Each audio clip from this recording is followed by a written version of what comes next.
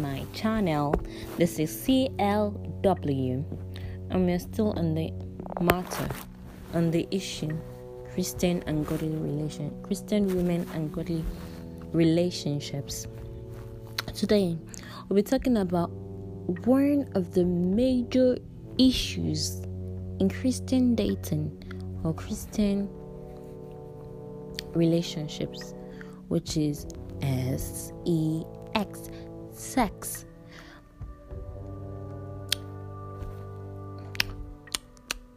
The fact is,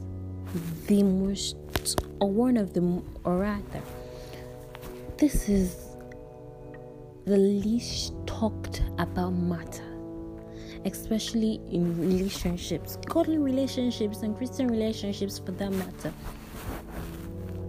because it's part of the least talked about matters. People evade it and indulge in acts that are not palatable for Christians. There are a lot of Christian women and ladies out there that question me as to whether it is right or wrong to sleep with your partner, not your spouse, while in a godly relationship. Most times you wonder, why should that be a question in the first place?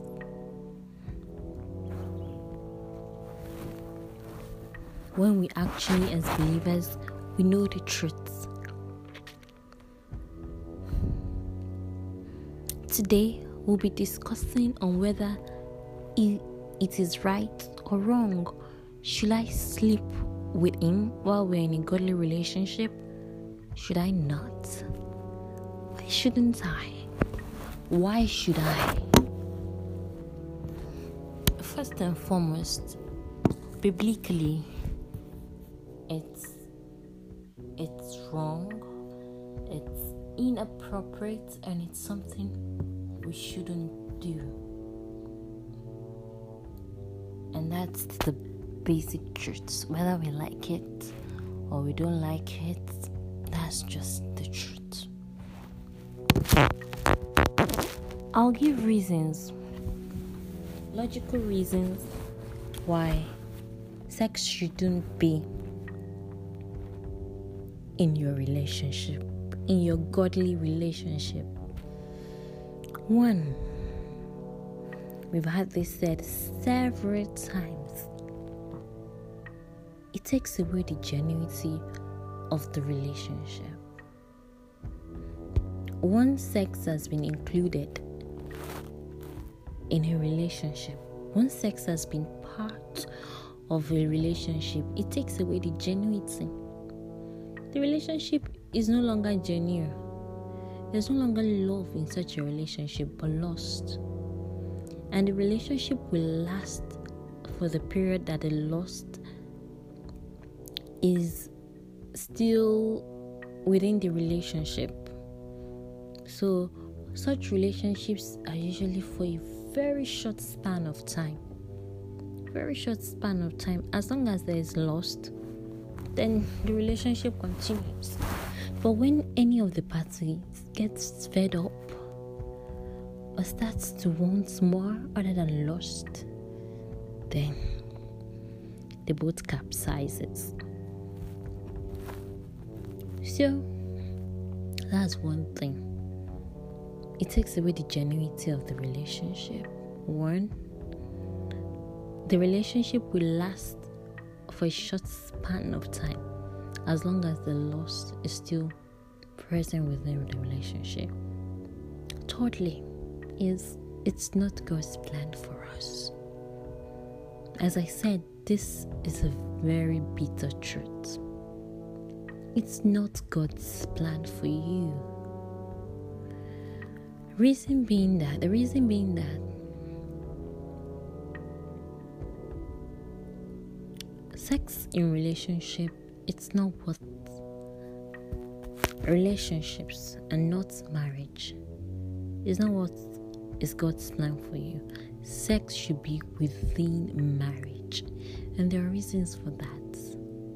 One, because it increases the bond and intimacy between the couples.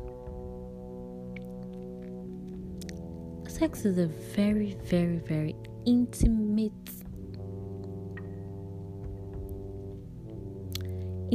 act.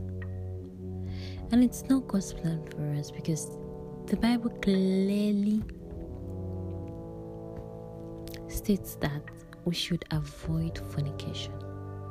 So it's women out there, we should follow what the word says.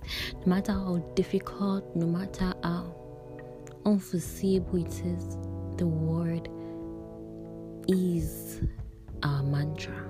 The word is what we follow. The word of God is life to us.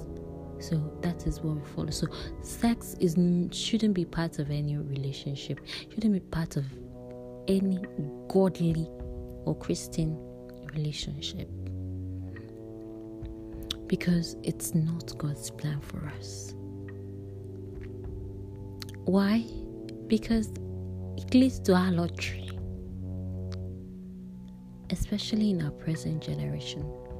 You find out that most women, 80% of women in our present generation, have been in up to 5, 6, 7 or more relationships. Besides, nowadays, you don't have to be in a relationship to have sex with an individual. That's the world's view. So, when a lady, by the age of 30 or 40, has slept with less or more than 10 men, what do you call that? Adultery, prostitution? What would you call that? So God's plan for us is not adultery. It's not for us to engage in prostitution. His plan for us is to be in a marriage, in a stable marriage, where we'll enjoy sex as of right, where we will legitimately enjoy it without feeling guilty or feeling depressed or feeling lonely or abandoned at any point. So no, it is not meant to be in a godly relationship. Alright, I've heard you. You said everything. I've heard you. What of those of us that we've had different sexual partners? What of those of us that we just became born again, just after hearing all this, and we just want to follow the word? It's never too late. It's not too late, because once you've been redeemed, once you've been once you've become a born again, then all your past sins is as simple as it has been erased off. So now you're a new creation, you're a new person, you're a new individual. Your sins will not be counted against you. As I said, it has been erased off. So this is your opportunity to lead a new life, as if you've never ever engaged in such acts. How? By truly renewing your mind with the word and walking in the light of God's word. So it's not late. So don't feel bad. Don't feel as if you're not worthy. No, God makes you worthy. Christ makes you worthy.